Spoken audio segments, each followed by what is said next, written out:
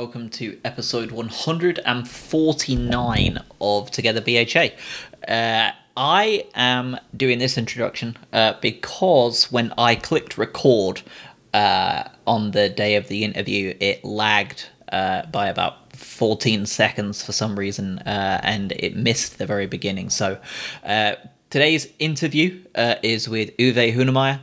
It's an absolute cracker, and it's going to go straight into it, no messing around. He is just talking about Paderborn's last game against Hamburg.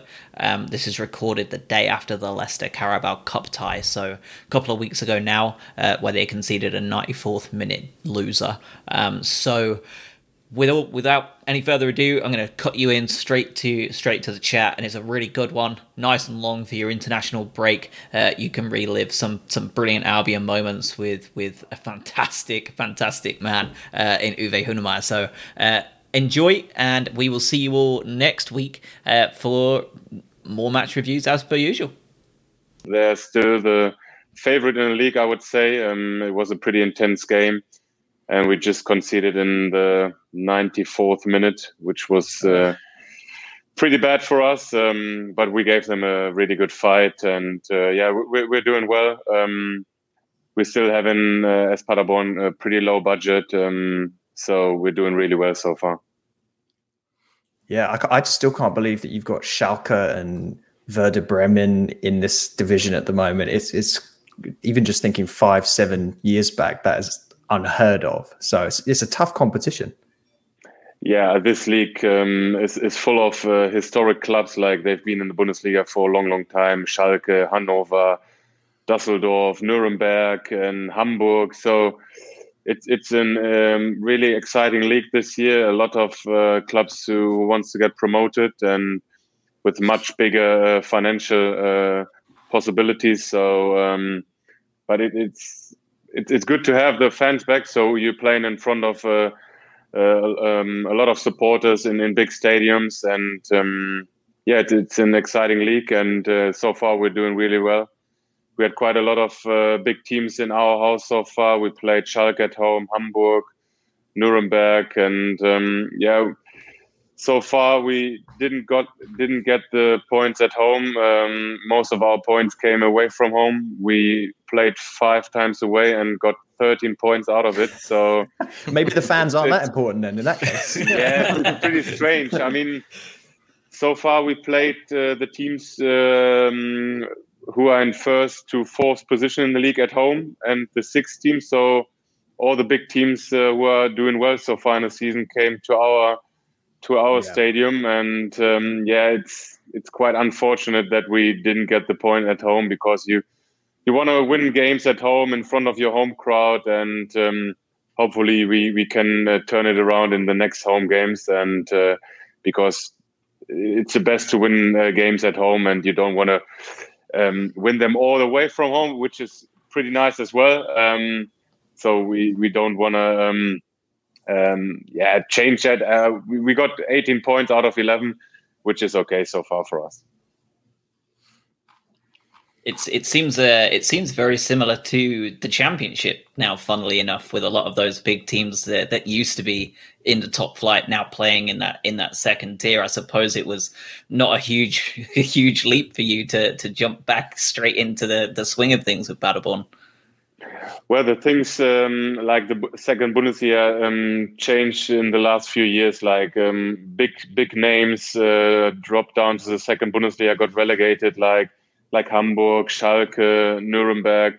So they all have the ambition to go back to the Bundesliga. And now you've got like some smaller teams in the Bundesliga. They're doing well, like Bielefeld, Fürth, or Augsburg and Mainz. So they've done better, like these big teams. They've done a lot of things wrong in the past. So they have to turn things around, which is not that easy.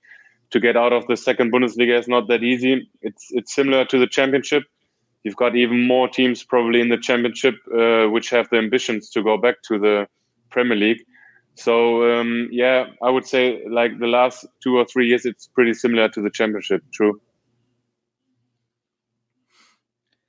So I hope you don't mind us asking first and foremost, before we even get to Brighton chat, your time growing up as a footballer. So obviously you were born and bred in Germany. You came through all of their youth systems, and you moved to Dortmund obviously very young. And with them being one of the greatest youth systems in the world, what was that like? What was that like being brought up in that Dortmund system? And if you wanted to as well, how does that compare to how the Albion was set up when you were there as well?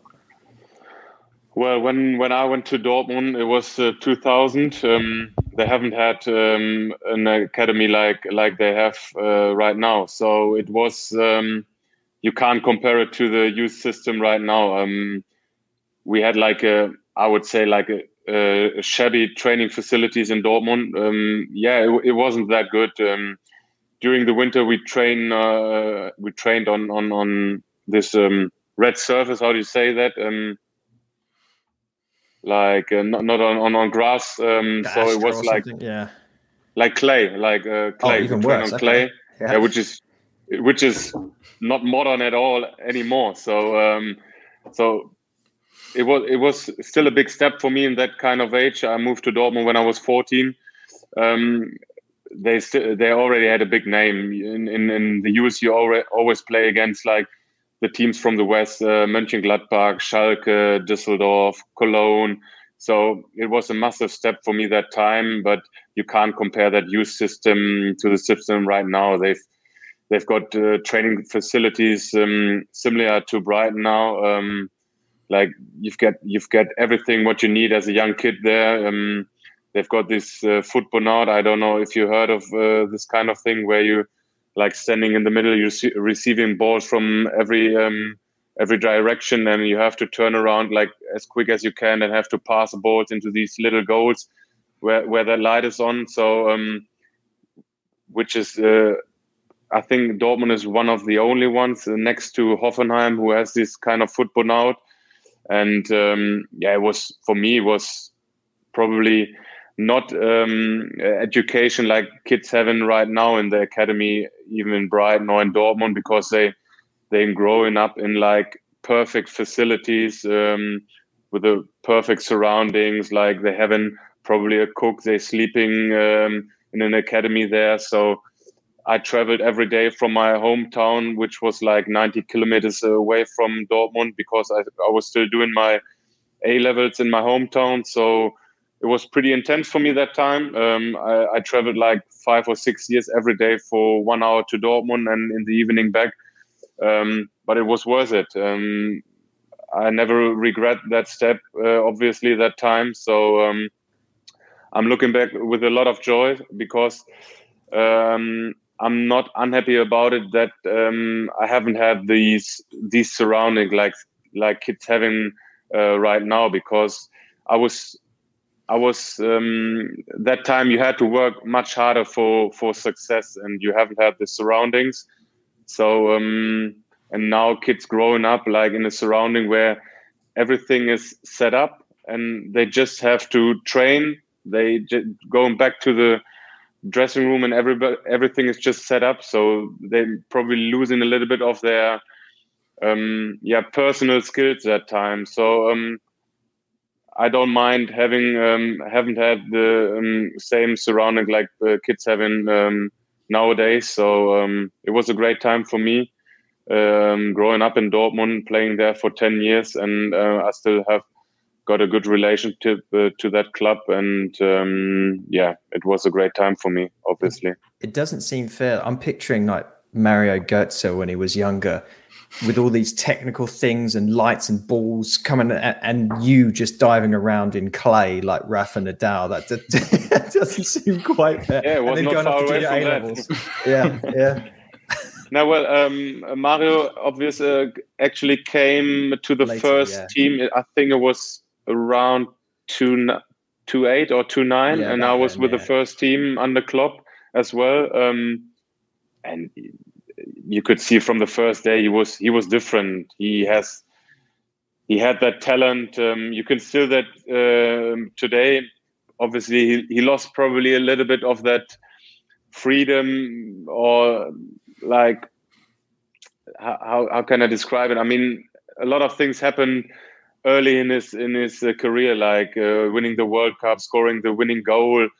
And I think you can see right now he's really happy playing in Eindhoven, PSV, enjoying his freedom and not having like journalists and press around him. So I'm really happy for him to enjoy football again.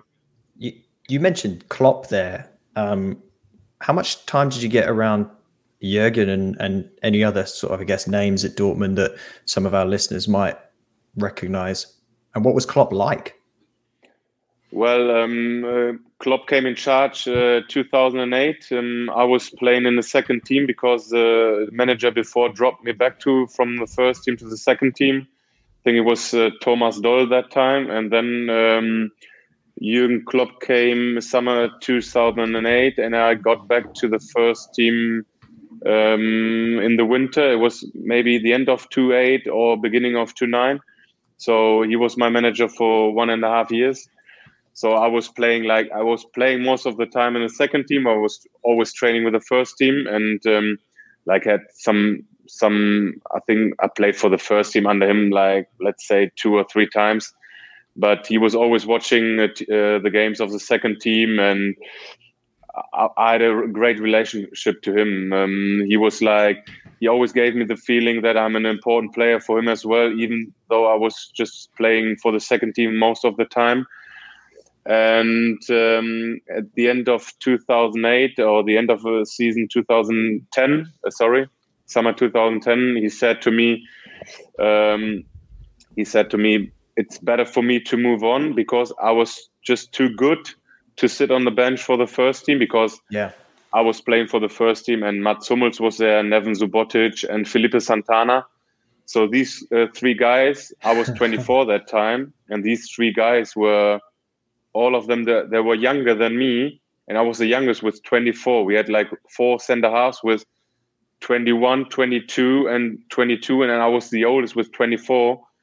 And I was doing a great job there. I was playing well for the second team. I trained well for the first team, and he said to me, "You better move on because it's a waste of time to sit on the bench here." And during that summer break, he was actually calling me and was asking me if I already find a club or if he can help me finding a new club, which is quite like stunning to hear that a manager like Klopp is. He wants to help you to find a club. So I've never had that before. And that already showed me that he's a great character. And when we catched up in Brighton a few years later, like it was 2016 or 2017, it was quite strange for me because we haven't seen for a while. But when he catches you and you catch his eyes, he's just smiling to you and you feel welcome again. And it was a nice chat before that game because I wasn't in the squad that time. And he's a great lad. I mean, you know him already quite good after these years in Liverpool, and he always gives you a smile. And I think his success shows actually what a great guy and great manager he is. Yeah, it's good to hear that he is what you think he is. From a TV, when you see him on TV, Absolutely. It sounds like he is that guy, which you can't say that for everyone. So no, he's not playing a role or something. He's actually like that. He's smiling a lot, and sometimes he's human, and he's a guy like everyone else. Like he's a fan at the sideline, and if he's feeling good, he's supporting his guys. But if he's not that happy about the referee or his players, he's human, and I would say he's just a normal guy. He describes himself when he came to Liverpool. He's not the special one, he's a normal one.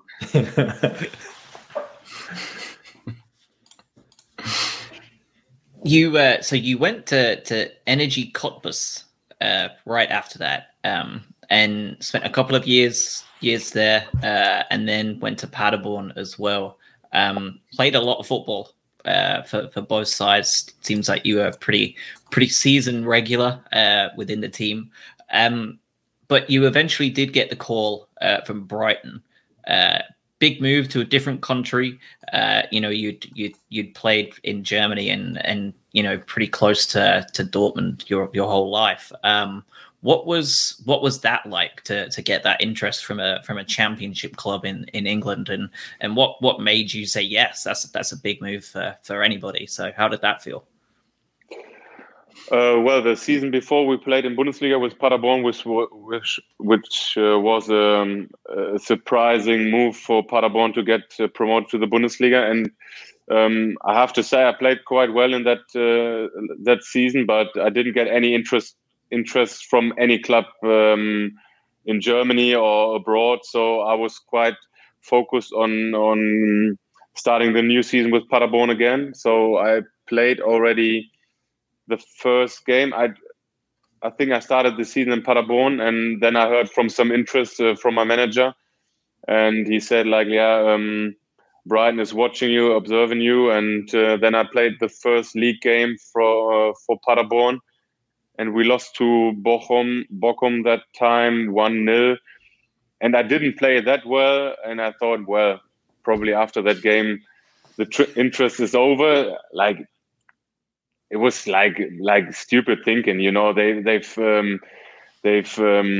watched you a couple of times before, and I've asked them later on. They've came over to Germany, I think 5 or 6 times to watch me, and I think 2 days later they called my agent and said, yeah, they're interested in me and they want to sign me, and which was pretty surprising for me, and obviously it was a big step for me to do that, and because we just built a house here in Germany with my family that time, and I just moved into like 4 weeks ago.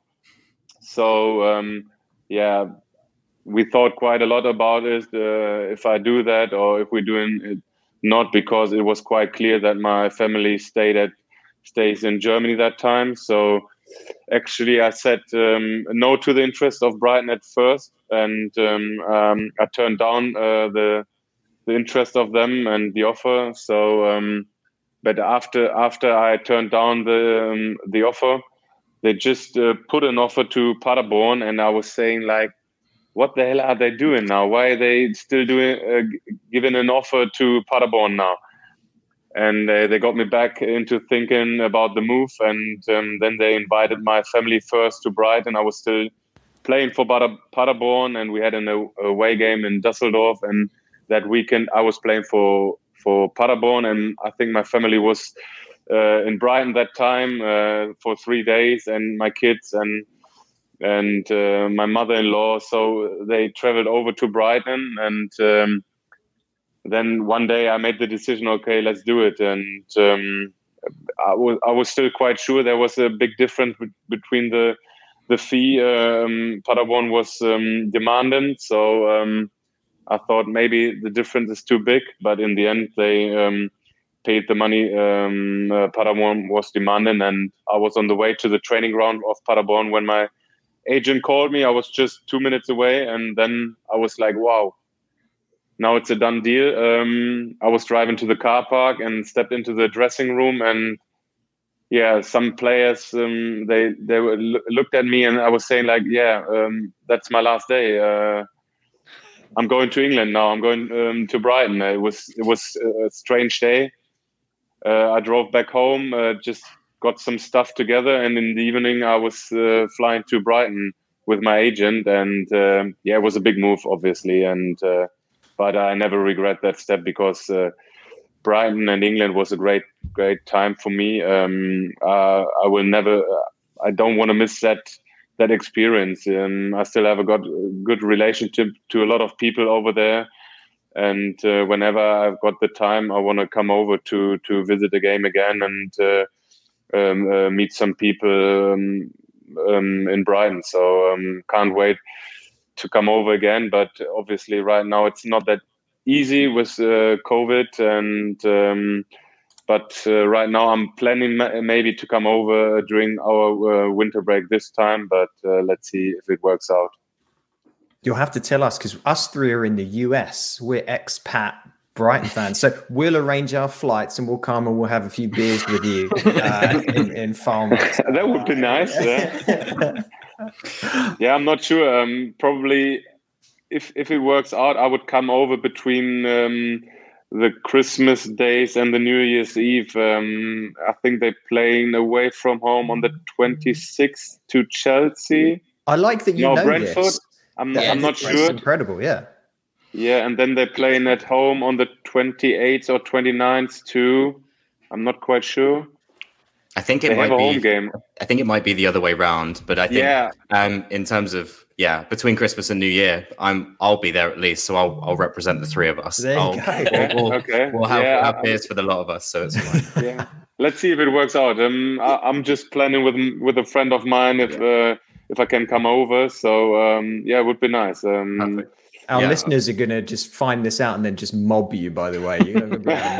Yeah. If I'm not there, if I'm not coming over, you guys are waiting for me then. But it's interesting to hear just in terms of how, I guess, the back end of it works in terms of how a move gets to fruition. What I'm hearing is obviously you hadn't visited Brighton before it was a done deal. So in terms of that and in terms of finally getting over to Brighton and seeing the sites, knowing full well that it's been committed to, what did you think of the city when you finally got there? Well, actually, I got a link sent over by the club beforehand, so I've seen a few pictures and got a view of the history of the club. And as soon as I came to Brighton, I was living in a hotel for 2 weeks. I was living next to the seacoast.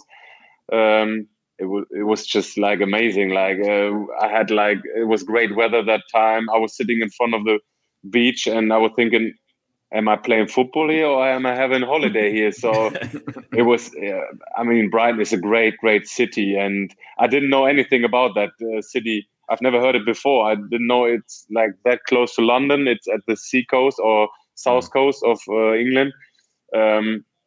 I think there are not a lot of better places than Brighton in England than actually Brighton is. So, it was amazing. And actually, I found a flat next to the seacoast. So I stepped out of my flat and I was next to the seacoast, like 50 meters away, which was pretty amazing. And whenever anybody came over to visit me, for them it was like holiday. They couldn't believe where I'm playing football right now. So Brighton is a great place, and I can't wait to get over again. I imagine they probably did the recruitment with your family in the summer, so it looked that bit nicer in the summer, as opposed to, I think that's why Brighton signed mostly in the summer and not so much in the January transfer window when it's cold and wet.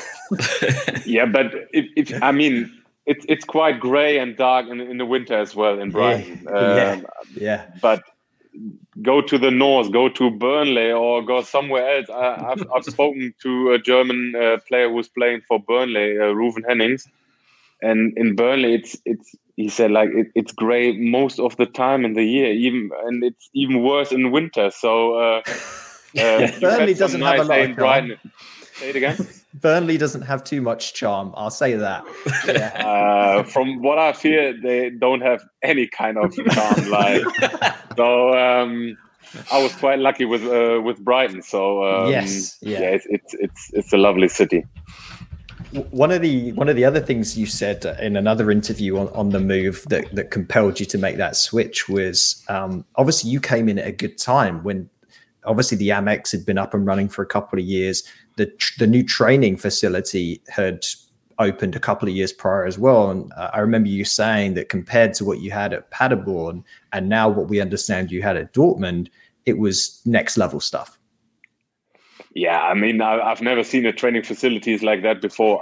It was built in 2013 or 2013, around I think. Yeah. That's Champions League level, what they've got in Brighton. This kind of facilities, like having a dome to be able to train inside when the weather is, really bad. And actually, I had my first full training session in a dome because it was like lightning and a thunderstorm outside. I came over on a Tuesday, and on a Wednesday was my first training session. Brighton had a cup game on a Tuesday night in, I think it was Luton Town, somewhere there. So I had my first training day on a Wednesday, and it was like really bad weather that day, and we had to move over to the dome. And in Germany, we never had the chance to move somewhere inside to keep on training. So, and a few days on a Saturday, I had my first game, which was unbelievable. So that time everything went really quick. I haven't had much time to settle in, but the training facilities are just amazing. I think they said it was next to Man City and I don't know who else, the best training facility that time in England. So I mean they've done a lot in Brighton, even with the stadium, Champions League level. Yeah, definitely not what it was like before you arrived. We'll say that. Yeah, I've seen that on that video they sent over to me, and I've driven past the Greyhound Stadium. Is it right? Yeah. The Withdean. Yeah, true. Yeah. A different level. I mean, from what they had before, it was like, what Tony Bloom has done for this club is just amazing. I mean, what a guy he is. I mean, luckily enough, I met him a few times, and I just can say about him. He's a normal guy as well. You just know him maybe from hearing on interviews, but I mean, maybe you have realized that he doesn't like it to have interviews or giving interviews. He's just a guy who wants to stand in the middle of the fans, enjoying a Brighton game and supporting the lads. So he's a really good guy, and can't say thank you enough to him what he has done for this club. We've been talking about Tony a lot because of some of the changes at other teams in the Premier League that are now owned by nation states, let's say, and that is Tony does not seem anywhere close to that level of hands-off. He wants to be in the away end with the fans, and it's not again nice to hear that that's who he is. Yeah, true. I mean, I remember that promotion party that we had, and he was quite happy to have a few beers and have him party with us, and he was happy to have a chat with you, taking a photo with you. He was a guy like you and me, and it was him. And seen him in the away end in Brentford, celebrating with all the Brighton supporters, I will never forget. I mean, that was just amazing. I've seen videos of it. You would just search him in the way end because he's quite a tiny lad, so he's not that big guy. Compared to you, he is, yeah. I mean, it was just great to see. I mean, he's a chairman of a Premier League club, and he rather wants to be in a away end with all the supporters and sitting in a VIP lounge. That says everything about this guy, and which separates Brighton definitely from all the other or a lot of other clubs in the Premier League owned by, like you said, nations or other owners. You came in, as you said, that 2015-16 season, and the manner in which we didn't get promoted that year on goal difference and then to lose to Sheffield Wednesday was just about as heartbreaking as it can get. I'm sure for the players as much for the fans. I would be fascinated to know what the vibe was in the rooms after that and during the summer, because we obviously came back out and got promoted that next season, but there is a lot of teams and a lot of mentalities that aren't capable of doing that. They just can't bounce back, and we see it every year. What was it like that in that gap between the two seasons? Because the mental strength of you as a side must have just been out of this world.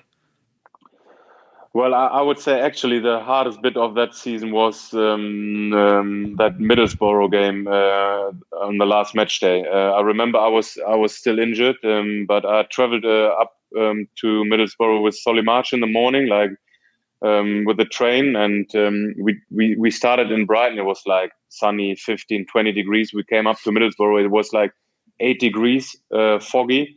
And Solly was just wearing slippers and shorts, and I just told him, like, what the hell are you doing? I mean, you don't know what kind of weather you've got up north. And I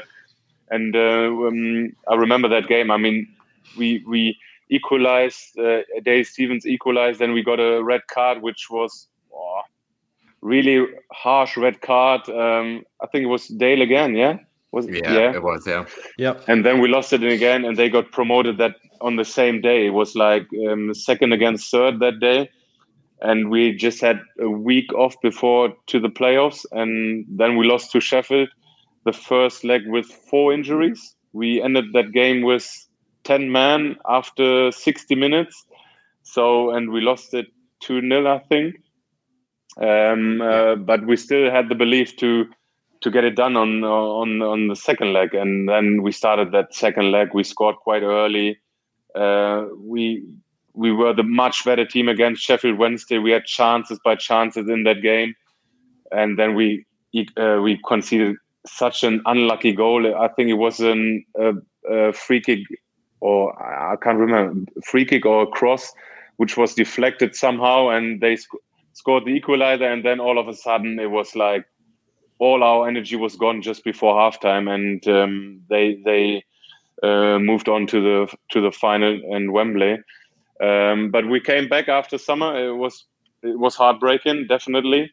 And 2 days, 2 days after we lost to Sheffield, that semi-final, I got the information that I have to have another surgery, which was for me was like, I mean, that was heartbreaking for me again. Like, you came up short in the promotion race, and then you have to have surgery again. And so it was clear for me I can't have in a proper preseason again. But when we came back to preseason, we had like a few players like Lewis Dunk, Bruno that time. We had that feeling, like we sat together quite early in the preseason, and it was quite clear for us we want to go again. We have the same ambition and the same aim for that season again. And with pretty much a lot of key players stayed in Brighton, which was really important for us. We added a few players that helped us, but with a guy like Sam Baldock, Liam Rossinior, Shane Duffy, Lewis Dunk, you had like a really strong core that time. David Stockdale. So it was quite clear for us we want to go again. We started well, and to do that a second year in a row with 92 points or 90 points again, it was quite, it was amazing to do that again. And to have these strong personalities in our squad helped us a lot. And I was quite happy to play a key part in the end of the season again, because I didn't play that much during that season, because Shane and Lewis played unbelievably well. So it was tough for me to get into the starting 11, but I never backed down in training. So I had to wait for my time, and at the end of the season, my time had come. And fortunately, I could help to get promoted, and it was I was really pleased for myself to do that job that time, because there was a lot of pressure, especially on me that time, because probably a lot of experts were doubting my levels after that performance level after that long injury. So it was a good feeling for me, but I was more happy for our team to perform again and get that job done and get the promotion to the well-deserved Premier League.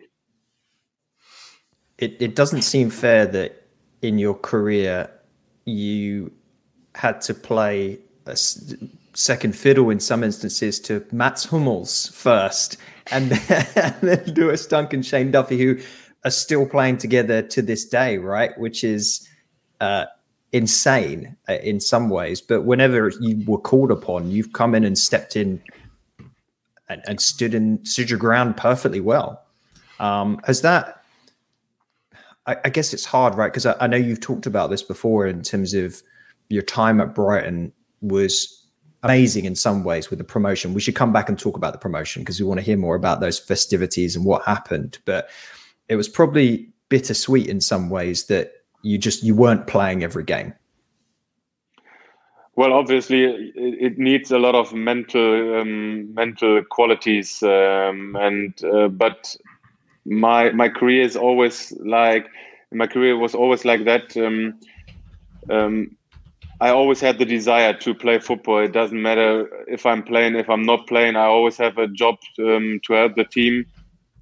That time it was for me to perform in training, to bring the other guys to their next level, because I was always there. I was pushing hard to get into that team, and they had to perform because otherwise maybe the manager is going to drop some of these guys. And I was always like that. I never backed down wherever I was, in whichever position I was playing, or if I'm on the bench, or if I'm not even in the squad in the Premier League.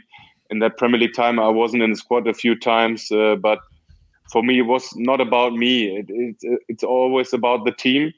So for me, it was not a question about I don't care anymore, because there's always, in the end, there's an end product for a team. And that time was maybe first to get promoted, and then maybe to stay in the Premier League. And I helped that time Brighton to achieve these targets. And even after 3 years of contract and then my last year of contract, they probably would have offered me a new contract because I was doing well, and they were really happy with me, even though I wasn't playing a lot, because they've seen, like, in training, this guy is giving everything, and he's living that that mentality even training. So I had a good relationship to Lewis and Shane Duffy, and because I never backed down, I always pushed them to the next level, and I was always happy for them to perform on a high level. And I never said to myself, hopefully they're doing mistakes so I can play. Right. That's not my mentality, and I'm doing that still here in my club in Paderborn. Although I'm playing right now, which is not like normal in my age, but this is some kind of my qualities right now, that I'm still playing football. I'm already 35 years old, and I still want to play football as long as I can. And as long as my body is doing that well, I want to keep on playing football. I think it speaks to your character, right? And I think that's what the fans see now, the fact that you're still passionate about your time at Brighton. The fact that, I mean, we didn't pre-screen this, like, Brighton's Christmas fixtures, like, I think you know them better than we do. That's impressive, right? And I think that speaks volumes. So I have to say, like, wherever I played as a player, like even with Cottbus or Dortmund, I always trying to have still having a good relationship to these clubs, because I had a good time wherever I was, where I used to play, and because I don't take it for granted that these supporters supporting me back then, and so I'm quite football addicted, I have to say. So I'm trying to watch as much football as I can, and luckily I have the chance to watch Brighton here on telly quite a few times. I streamed the game last night against Leicester, so I watched the German Cup game on TV, and on my Mac I watched Brighton next to it and followed the penalty He's just shootout. Like us. So say it again. You're just like us. There you go. Yeah, I'm a football fan as well. Like I'm a fan of Brighton. I'm a fan of Cottbus. I'm a fan of Dortmund, and I'm just probably like you. I love to watch football, and I still got some connections back to Brighton with Pascal, or Bruno is texting me quite a few times, and okay.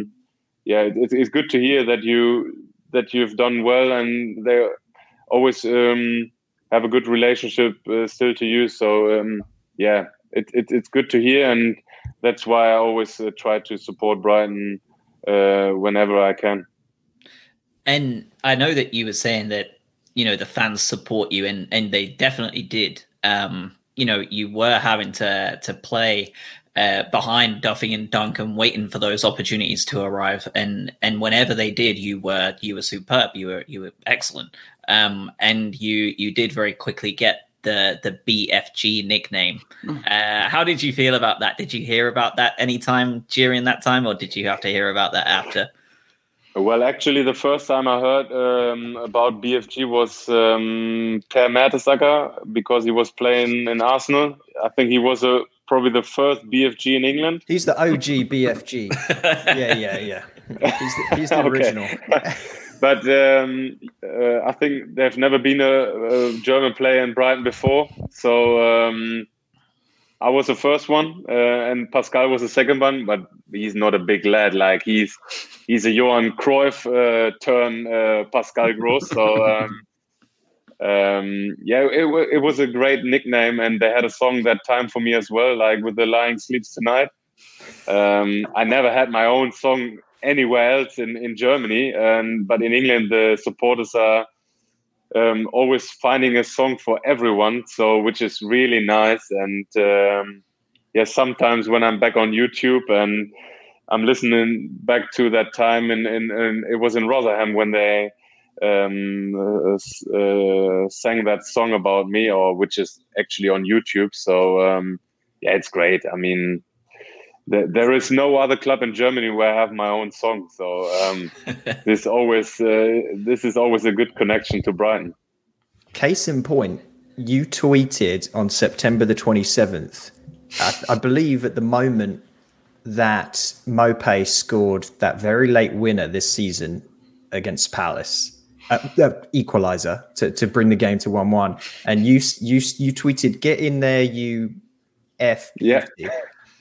And listeners should look this up, because you got nearly 1,500 likes, and the responses are almost unanimous in terms of they either just simply say "love you, Uwe," or "big fucking German, get in Uwe, Uwe, you sexy man." They are. Do yourself a favor and look this up. Lots of goat emojis, so you're definitely still adored by the fans. Yeah, I have to say, like, my Twitter account is actually just made for Brighton fans, because when I set up a tweet about Paderborn, I would say I get max 50 likes. So it's actually just I've got like 15,000 follower on Twitter. I think probably it's more than 10,000 Brighton supporters, which is pretty nice. So whenever I have to say something about Brighton, I have to do it on Twitter, because they follow still my career and what I'm tweeting. And but I know this was a special game for the Brighton supporters, obviously. And whenever I've got the chance to watch Brighton, it's a joy for me to sit in front of a TV and watch my old teammates. There are still quite a few playing there, and it's quite nice to see the recognition from the Brighton fans, because it's quite unnormal for them that an old player is like still supporting his former club like I do. I don't know a lot of other players who are doing that, but it's not like I'm doing that for them because they want to see it, because I just do it because I feel it that moment, because I'm a Brighton fan sitting in front of TV, and I'm just celebrating as anybody else or as all the Brighton fans. And this makes it so easy for me. Like I don't have to like play a role, because it's just me that moment, because I'm feeling it as you would probably feel it when you watch that game. So I'm happy to be a Brighton supporter now. Like Klopp, like Tony Bloom, we're talking people that are real, and it seems like you have those qualities as well. So and the fans see that. Probably it's like that, because I don't see myself only as a football player, like, because I know that a lot of people looking up to me, and fans especially, and for them it's special to have a photo or have a chat. But I don't see myself only as a football player, and I don't have to change myself when I speak to supporters, because I know for them it's important to win games, to see players, to talk to them, and for me it's just normal and real to do that. And for me it's not a special thing to do that. Even after Brighton games, you walk through the fans and just having a chat with them. Or when I was injured, there was some friends of mine came over from Germany. They came over to visit a game with me in Brighton, and afterwards we had a beer down in the stands, and it's normal for me because it's me and it's not anybody else. So yeah, it's good to hear that you see me as that, and not only as me as a football player or someone special. So I think, especially given the, I say brief, but, you were with us for 2 and a bit seasons, and just see how that connection between you and the fans and how real it is.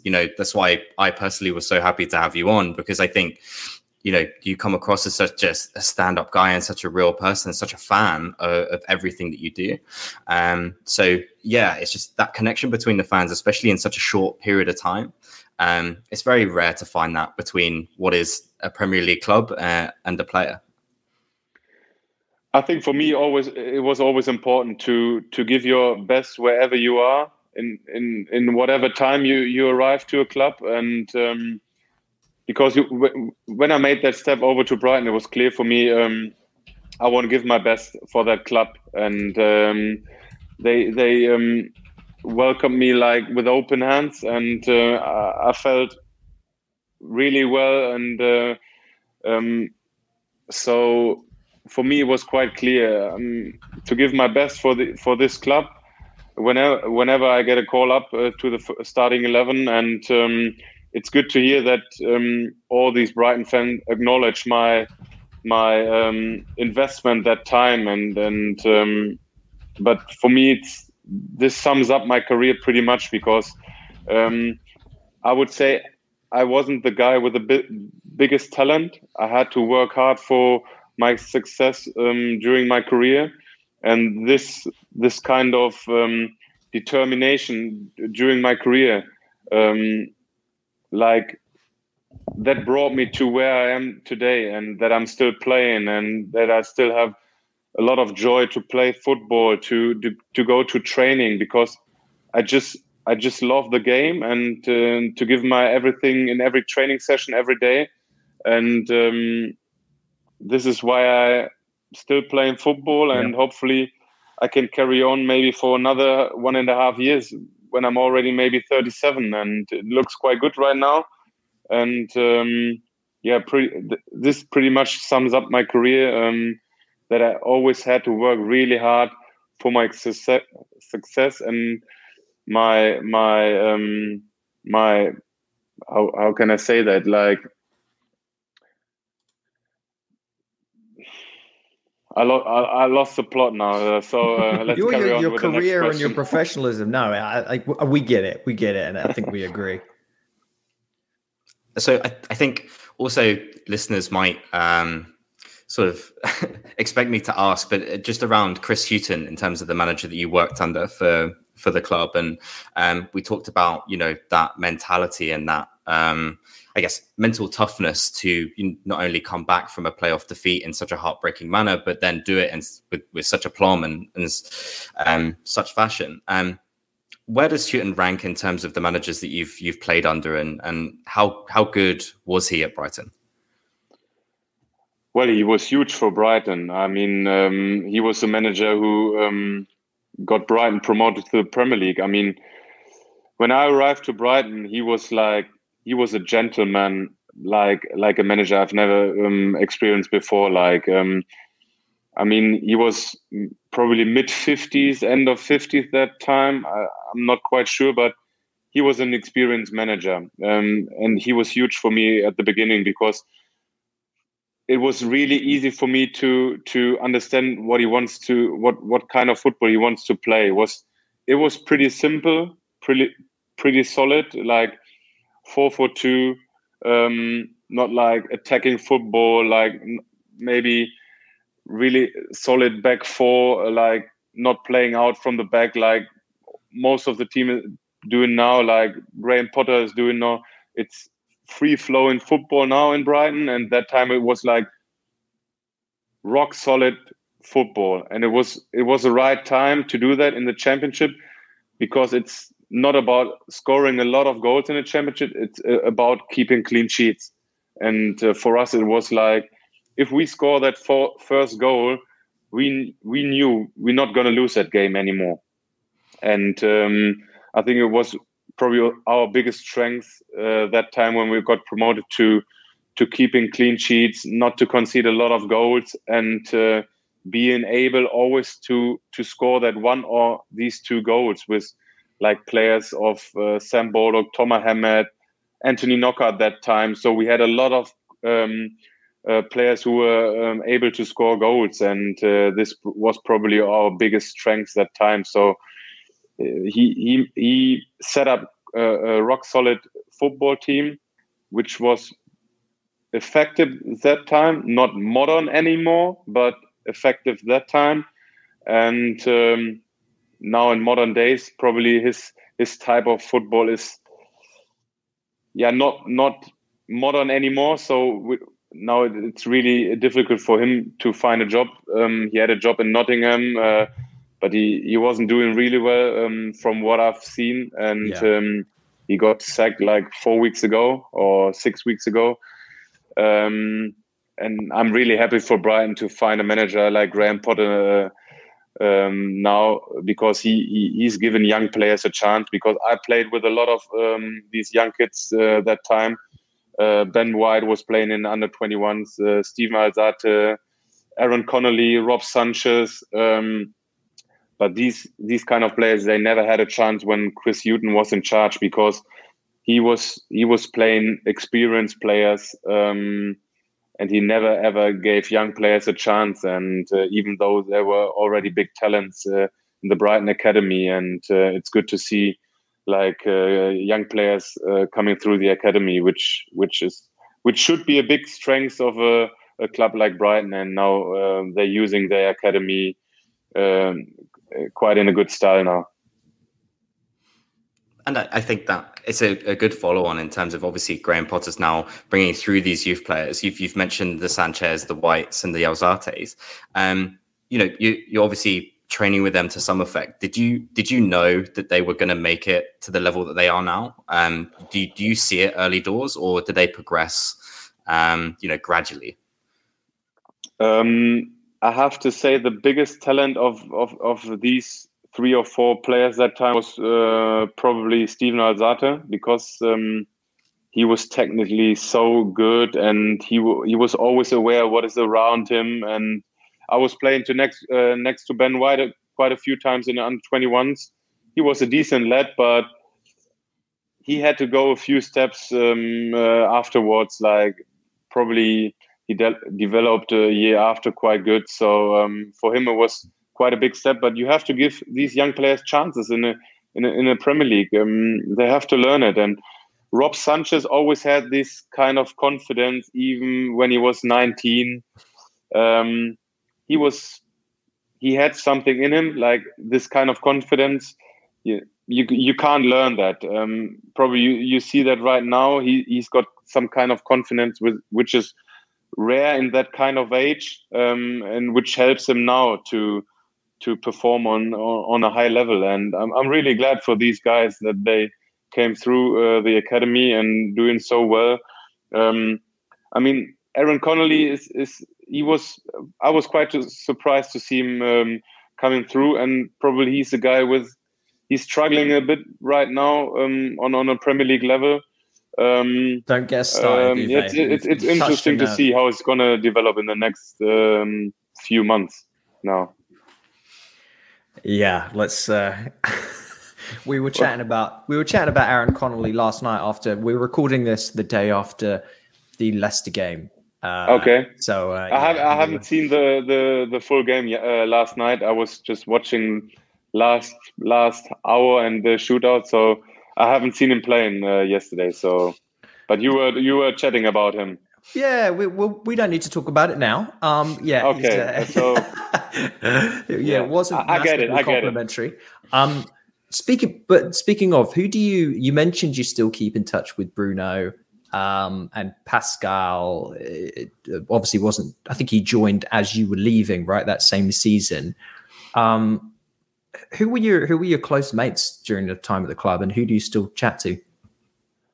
Well, my biggest mates were actually Yuri Skalak and Nicky Mampa, because we all three were in a pretty similar situation that time, especially in that Premier League year. We didn't play a lot, and apart from football, we played quite a lot of golf that time. And but I'm still in touch with them. We have a group chat with three of us, and it's quite nice. We texted to each other 2 days ago, and we're still looking for a date to catch up again. And probably these two were my biggest mate that time. Obviously, Bruno was a big influence for me that time. He helped me a lot. When you're coming from abroad to England and having a guy like Bruno in a dressing room, he was nearly sitting next to me.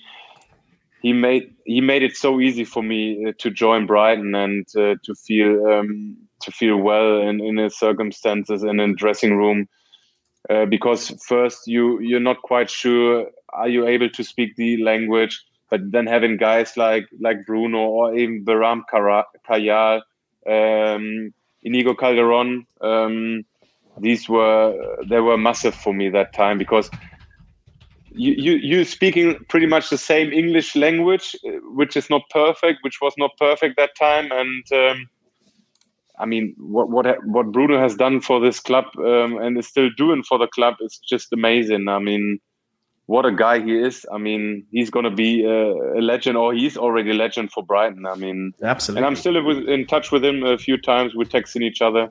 And it's good to see that he's now in the coaching stuff at Brighton, and it's good to see him doing so well. When you were in training with the first team, of course, who were some of those players that Chris or whoever else on the team would be like, okay, you're defending against this person today. Who was it that you were just like, he was a nightmare to defend against? Who was a nightmare? I mean, I don't like skillful players or quick players, because I wasn't the most mobile. I'm still not the most mobile. I'm not the quickest. I hated to play probably against Solly and Anthony, because they're so skillful and they had a lot of twists and turns. And I prefer to play against, let's say, Mazza or Thomas Hammett, because I mean they were quite strong, but it's easier for a defender to play against players like them, because of course they are strong and strong in the air, and they've got a good finish, but they're probably as mobile as you. And I hated to play against wingers or quick players, which was a nightmare probably against Solly and Anthony. Who were, just across your entire career, who were some of those players that you played against that were some of your toughest game opponents outside of Brighton? Who were some of those players that you can look back on now and think, whew, that was a rough go? Do you have any that stick out in particular? I mean, if you just look at names, probably was Aubameyang and Lewandowski. Never heard of him. No, never. Yeah, never. I remember playing against Lewandowski and at home with Paderborn against Bayern Munich, and I mean, I'm not exaggerating, but I had him in my pocket for 80 minutes, but he scored and he was already going off because there was a substitution. And just in the 81st minute, he scored his goal, and after his goal, he just went off, and I said to myself, "Fuck off! You had him in your pocket for pretty much the whole game, and you could have said afterwards, like, yeah, Lewandowski didn't do a lot, but we lost. I can't remember. It was 3 or 4-0. We lost it that game. But he wasn't that good in that game. But he scored his goal, and that's all he's about. And he scored. Like, he's always scoring goals, and he's a great goal scorer. I mean, you can't find anyone better right now in the world, like a number 9. He's probably the best in his position right now, and he's doing that week in and week out. And he scored, like, let's say 200 goals in the last 4 years. It's just incredible. I think we'd take him at Brighton in a couple of years when he's winding down. Maybe I could prompt you with one. This is a bit mean, by the way. It's got a compliment, and then it's a bit mean, because this is a game you scored in about a year and a half ago, but also conceded 6 against Dortmund. And I bring that game up because Jadon Sancho scored a hat-trick in that game. What was he like to play against, and what do you think's caused him to not shine so much as he's joined Man United? Well, I remember that game pretty well. I mean, at halftime, it was, I would say, just 1-0 for Dortmund. And they were really bad that day, because for them, it was like without fans. It was during COVID times, and without any fans in the stadium. For them, it was just another game. Like, the first 45 minutes, they were just awful. It was just like, oh, what the hell are we doing here? And we were fighting for our lives and doing everything and gave them a big fight. And second half, they just turned up. Like, I remember Rafael Guerreiro. He's still a great player. For me, he's one of my favorites in Dortmund right now, because he's a key player for them, even though he's playing left back, but he's got like some playmaker skills in the left back position, which is amazing for his kind of position. And Jadon Sancho, he scored 3 in that game, and I think it was the first hat-trick ever for him in a Dortmund shirt, I remember, or I might be wrong, but I was talking to him during that game. I don't know exactly what we were talking about, but it was like probably cool down now after 4 or 5, and I scored a penalty. I think we were 2-0 down, and then I scored a penalty. Then we were 2, so we got 1 goal back, but 1 minute later we conceded again, and then everything was done, and they scored another 3 goals, and he was probably in his form of his life that time. I mean, he scored a lot of goals, got a lot of assists.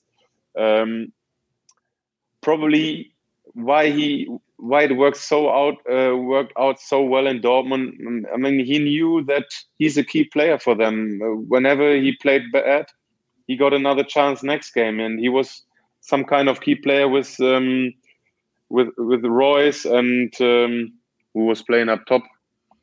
I can't remember who was a striker. I don't know exactly who was playing that time. No. But I was quite sure that it's going to be a big step for him going back to England. Of course, he was dreaming about that, and it was his big dream to go back to whichever club pays the most money. And shocker! It was Man United. And he was playing for City in the youth. So he's got a lot of competition in his position right now, and I've seen pictures of him now sitting on the bench against Liverpool. He didn't look that happy, so I'm wondering how he's going to do in the next few weeks. It's going to be really difficult as long as Solskjaer is in charge, probably. Maybe a new manager is going to give him a new chance. Yeah, hopefully it's not Graham Potter moving. That's what. Are there rumors? No, I don't think so. Yeah, there's with the Newcastle. But he's doing great. He's doing great for Brighton. True, he's doing great. Yeah, there you go. That's funny that you would. It's funny to think that you were having some banter with Jadon Sancho a year and a half ago in a game. That's there you go. Sounds a little bit strange, probably for you, and maybe. I mean, for me, it was like. I've been in England, but we haven't talked about England at all. But I mean, he didn't speak German at all. I mean, if you want to have a chat with him, you have to speak English to him. And I mean, I'm a bright Dortmund supporter as well because I played such a long time there. Yeah. But whenever you play against Dortmund, I mean, you're trying to give your best. And in the end, even Marcel Schmelzer, which was one of my biggest mates back in Dortmund, he scored a goal, and he barely scores goals. He's a left back, and that day he scored a goal against me and Paderborn. I couldn't believe that. So yeah, I said afterwards to him, "What the hell, you gonna score a goal just today against Paderborn?" And yeah, these some kind of stories that only happens in football. Yeah. What was and I know that I think Adam, one of you two was going to bring it up, the promotion day. So the day we were promoted to the Premier League was an absolute madness of a day. The squad was just about everywhere in little pockets around the city. What was your day like when it came to that I think it was Wigan, wasn't it? How was that day for you? Because it feels like everybody has different stories in different places at different times. I mean, that day everything was just set up for the promotion. I think did we have the early kickoff, or I'm not quite sure. Definitely Huddersfield played later than us, and we did obviously when we win our game, we are promoted pretty much because we had like 15 goals more goal than them. Difference. Yeah. So we won our game, and all of a sudden, all the fans conquered the pitch, and it was just like madness. Even though we weren't promoted like 100% safe, but it was effectively done. So all of a sudden you were surrounded by thousands of fans. You were celebrating, and you were taking off your shirts, and Lewis Dunk came in the dressing room just with his slippers, and it was just pure madness. He was singing on the pitch already, and everybody was just celebrating because it was pure madness that time. And afterwards, a lot of players were still watching that Huddersfield game in a dressing room, and I just made sure to bring my car back home to have it at home, and then I get back to Bohemia where the promotion party were. And but in the maddest stuff I realized that night was like Bohemia closed at 1:30 in a promotion night, and I said, "What the hell are they closing the bar at 1:30? We just started the party." So so everybody had to leave Bohemia, and we were just walking through the streets, and all of a sudden we were in a kebab shop. Nikki, I think it was Nikki and me, and maybe Scully, and all of a sudden Lewis Dunk entered the kebab shop, and all the fans were standing on tables and singing and dancing. It was just pure madness, and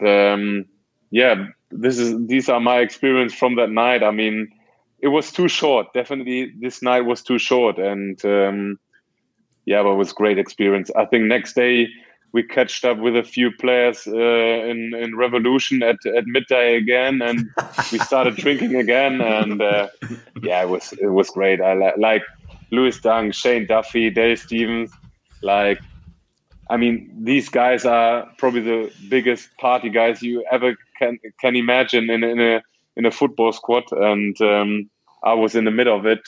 So it was not that easy, even though I'm a German and we can drink quite a lot, but I prefer to stay with my beer than having a lot of shots because they're killing me all the time. Well, what you've described in some ways was, well, our time at university down on the South Coast. That was most Saturdays, that night out you described. You go out somewhere, you drink too much, you end up in a kebab shop, and then you go and do it the next day. So it feels like we got a lot in common. We're slightly less good at football than you, but we're those things we have in common. Just I know we've asked you a ton of questions at this point, but to kind of tie a bow on it a little bit, what's your thoughts on current day Brighton? You hinted at Graham Potter. you've obviously watched a few of the games this season. It seems like as many as we've watched. How do you like the look of this team? Who do you like? What do you think of some of the new signings, like Cucurella, for example, who you just talked about, a left back who bombs up the wing and does an amazing job? Well, we've got one as well. I mean, since Graham Potter came in, I think they changed the style of football completely to Chris Hughton before, because, as I said before, like Chris Hughton was about setting up a 4-4-2 and then maybe scoring a goal and then just trying to defend to win that game. But Graham Potter is playing different formations, playing with three in the back, having wing backs on the right and left side. It's a free flowing football, playing out from the back with a goalkeeper who's got good abilities with his feet, and which is really important nowadays. And even we in Paderborn, we are quite flexible in our formations right now. We've got a manager who's playing back four, back three, back. I wouldn't say back five, but he's changing formations here in Paderborn as well. And even though we didn't train three in the back in pre-season, all of a sudden he comes up with his idea, because he says, like, we're playing against a 4-4-2 in a diamond. Let's play with three in the back, because this kind of formation gives the opponent the most problems. And I think Graham Potter is doing the same. I think they've got a lot of center halves in Brighton, but they're all capable, like stepping up, going forward, having good football abilities, and it's good to see that they're progressing so well during the last 2 years. And I mean, it all started with him coming in and bringing the best out of players. Even now, Shane Duffy is back from a really bad spell in Scotland, and he's doing so well. I mean, yeah. I'm really happy for him that he's back in Brighton. You can see that he's feeling good to be back in Brighton, and he's took his chance that Graham Potter gave him, and that shows like what confidence makes with football players as well. And I think Graham Potter backs every player whoever gonna start. Even the guys who played yesterday, he made a lot of changes. He brought in some young lad. I've never heard of him, Sarmiento. Yeah, he's good. It was the first time I heard about him. I've never heard him playing in the second team, but all of a sudden he comes up with a guy like him, and he looked quite decent. And it gives every young player and every player in a squad the feeling that I'm important for this team. And we have here in Paderborn pretty much the same. Like our coach gave already 23 or 24 players a chance to play this year, which is amazing. And even when we win 4-0, he's going to change the formation for the next game. He's never ever going to play the same team because he always adapts our team to the opponent, and even without making us less stronger. So he's looking at our qualities and adapts it to the opponent and trying to make the most for us. Of course, winning games, that's the most important thing for a football team. And it looks like that Graham Potter is doing the same in Brighton, and they have a great future ahead of them now, and they're doing so well with the beginning of this season. And it looks like that Brighton made a huge step this season, and maybe they can end up in the top half this year and be in the surprise of the season this year. People will like to hear that. Yeah. Yeah. I mean, it's realistic from what I've seen so far. I mean, it's hard for every opponent to play Brighton, and they've got huge respect for Brighton. Even when Pep Guardiola is speaking about Brighton, that speaks volume for what Graham Potter has done in Brighton. Yeah. I guess I know you said you wanted to keep playing, hopefully for another year, 2 years, 37, 38. Have you considered what life after the game looks like? Would you like to get into coaching, or maybe even see yourself as a manager one day? Well, probably I'm doing my batches in the future soon because I'm playing football pretty much at home. So I want to stay here in Paderborn, and I've spoken to the club already a few times, and they gave me an offer for a contract after my career. So now it's up to me to start my batches, and I see myself definitely more on the pitch than sitting somewhere in an office. And right now, I wouldn't say I want to have a big career as a manager, but you never know.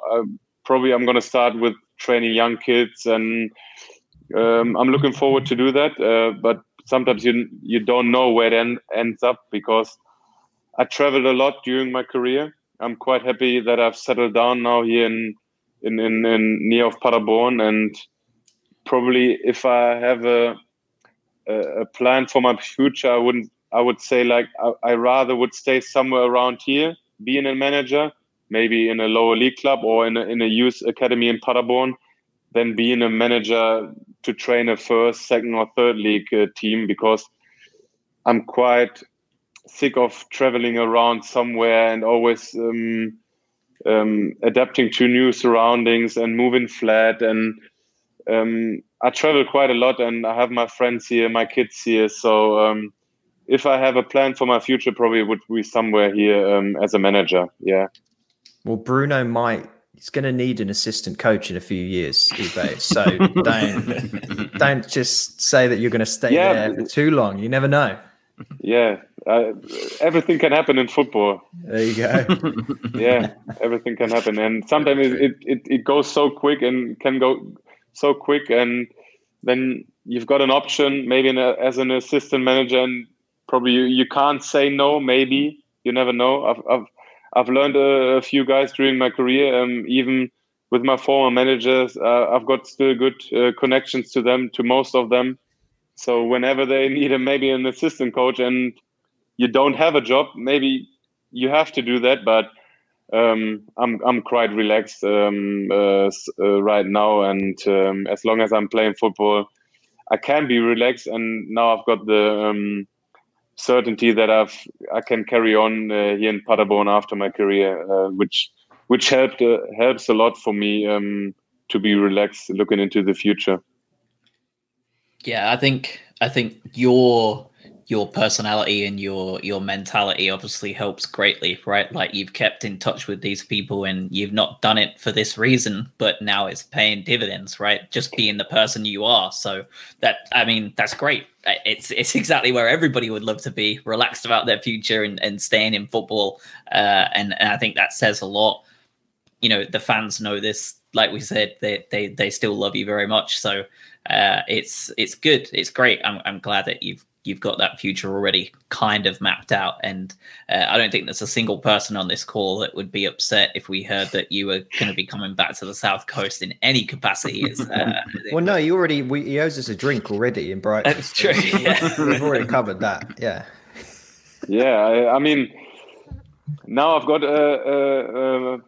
one more reason to come over during that Christmas period to Brighton. So at least I'm not on my own anymore than when I'm coming to the Amex and we're having a few beers, and hope maybe would be really nice.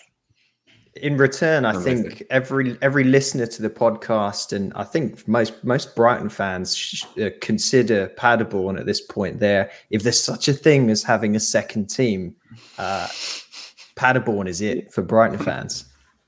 Yeah, it's a great choice. I mean, we always have some spare seat in the stadium. So there are still some spare seats, maybe some more in a standing area, because our normal seats are mostly sold out, because the Paderborn supporters, they rather sit down on a seat than standing in the stadium. So the Brighton fans, but you don't have that in your stadium. Yeah, actually. Yeah, they'll be standing if they come over. That's for sure. Yeah, I would say probably for €12 you get a good ticket in our stadium. That's crazy. I don't think you get a pie for €12 at the Amex. So yeah, true. Craig, Adam, do you have any more questions? I'm all out. No, I'm great. I would talk to you for about another 3 hours, but I think we should probably give you an evening back. So this was awesome, though. Thank you so much. This was so much fun. I mean, we can have a chat next year again. Maybe let's see where we are then. Would love it. When Brighton qualify for the Euro Cup, we'll talk to you. I would travel up there somewhere if they play in Spain or somewhere. I would be there someday. Yeah, our luck it will be against a side in Russia or something like that. Right in the Far East. Yeah. Yeah. It's not a choice if you go into European football. You have to take what you get. Yeah. But thank you again. This was awesome. Yep. It was a pleasure for me as well. Amazing. Thank you so much for your time. Like Adam said, we'll give you some of your evening off back. So thank you and have a great rest of your evening and good luck for the rest of the season. I'm sure everyone will be keeping a close eye on paddleboard. Thank you very much, guys. Wishing you all the best. And so you all guys sit in the US. Am I right? Yeah, we're all over the place. Yeah. So you're not in Brighton very often, but you're obviously from Brighton, or were you Brighton supporters? We don't even like Brighton. No, this is okay. Sorry for asking. Yeah, no, we've all. I mean, either grown up. Craig, you grew up from years there, right? And I spent 6-7 years in Brighton, season ticket holder, and then we've all gone over to the US. And Josh, I mean, how long were you there? You started this whole thing. Yeah, I moved over here from England 2016 and started this podcast just because nobody in the US knew who Brighton were then. So I just thought, we'll give it a go. And yeah, we've all moved over here in the last. I know, Craig, you came over in the pandemic, which was rough. So just before. So I think I had 2 normal months, and then I was stuck in my flat for a year, which is not ideal. Bad timing. It could have been better. So, but yeah. And then Adam, you were in between us, weren't you? 2017. No, I've been out here for nearly 10 years. But I'm near New York, and Craig's in Chicago. Josh is in North Carolina. So we're all over the place. But there's a growing supporters group here. Stateside Seagulls run an awesome group of people. There was a meetup that happened in Los Angeles last weekend. Nice. So there's people are starting to hear more about the club over here, which is awesome. It's going to. So how many times in a year you coming over to Brighton, or once a season, or just every 2 years? Well, when there's not a pandemic, more often. Yeah. Listen, we weren't even allowed to properly come into the UK until about 2-3 months ago, I think. Yeah. So, it was end of August, that we were allowed to fly back. Yeah. Must be hard times for supporters. Yeah. We are lucky in that we were able to watch every single game on the TV over here. So that's obviously in England, that's not so easy. But over here we're very lucky. But it doesn't really compare to being in the stadium. So sometimes you need that feeling being in the stadium. I can understand. It's different. I can say, like, playing in pandemic times and now having back supporters, it's different, and it's a different feeling playing in front of supporters. They give you that kind of football feeling, and which we haven't had during that pandemic, playing in stadiums without any supporters. It's all about supporters and football and supporters. This makes football so great. Yeah, absolutely. We agree with you. Yeah, 100%. What did you think of the European Super League before we drop off? Nothing to say about it. I'm quite happy that they turned it down. I mean, it was just, I don't know. It was just a stupid thought from the bigger guys, but it was good to hear that some managers like Klopp had a opinion about that, and they said quite clearly we don't want to have a Super League. So it's good that they turned it down. Yeah. Well, in some ways, we already sort of have one. Given the amount of money that are in some clubs in the UK at the moment, it's strange. Like now having Newcastle having like an owner from somewhere Arabic areas, it's I don't know. I don't get it. I mean, I'm quite happy that I'm playing in Germany and the clubs only can invest what they earn. Pretty much, I would say. I will never get that kind of ownership in England because they can invest as much money as the owner wants to invest. Yeah. And in Germany, it's more like you only can invest what you earned beforehand. So, but for German club, it gets harder and harder to compete to English clubs, especially, and all the other European leagues. If Germany can do it fair, but everyone else is unfair, then you play in the Champions League and it's not an even playing field. It's tough. Yeah, definitely. I mean, Bayern probably is the only club who can compete to all the other English clubs or Spanish clubs. And now you've seen what happened to Barcelona, and probably it had to happen to some of these big clubs to see what kind of financial problems these big clubs have. And these numbers that we heard from Barcelona, they were just wow, out of this world. I mean, the former, they're in jail now. I mean, but they've now got the sixth highest wage bill in La Liga. So people are asking why they're not doing well. They shouldn't be doing well. Yeah, I mean, it was clear that the after Messi era would be hard, and it was sad to see him leaving. And I mean, Messi is my probably the player I was following. I mean, it's a joy to watch him. I'm always team Messi than team Ronaldo. Oh yeah. I mean, it's a question for you guys as well. It's always a question: team Messi, team Ronaldo. Messi for me. I'm team Messi too. It's not close. Oh, okay. It's not close. Messi's the. Let's not. It's going to take 20 minutes to dig into that. True. Because Messi's a sort of player that is just. Ronaldo's effective. He's very effective. He's an incredible goal scorer, incredible fitness. But Messi is a beautiful footballer to watch.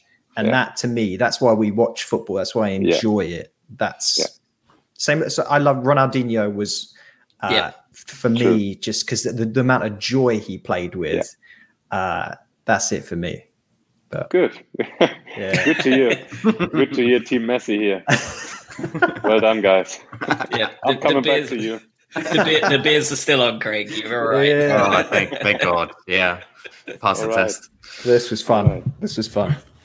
Thank you again. Thank you so much, guys. All right, guys. Have a good one. All right. See you soon. Bye-bye. Good luck, Uwe. Thanks. Bye-bye. Speak to you soon. Bye.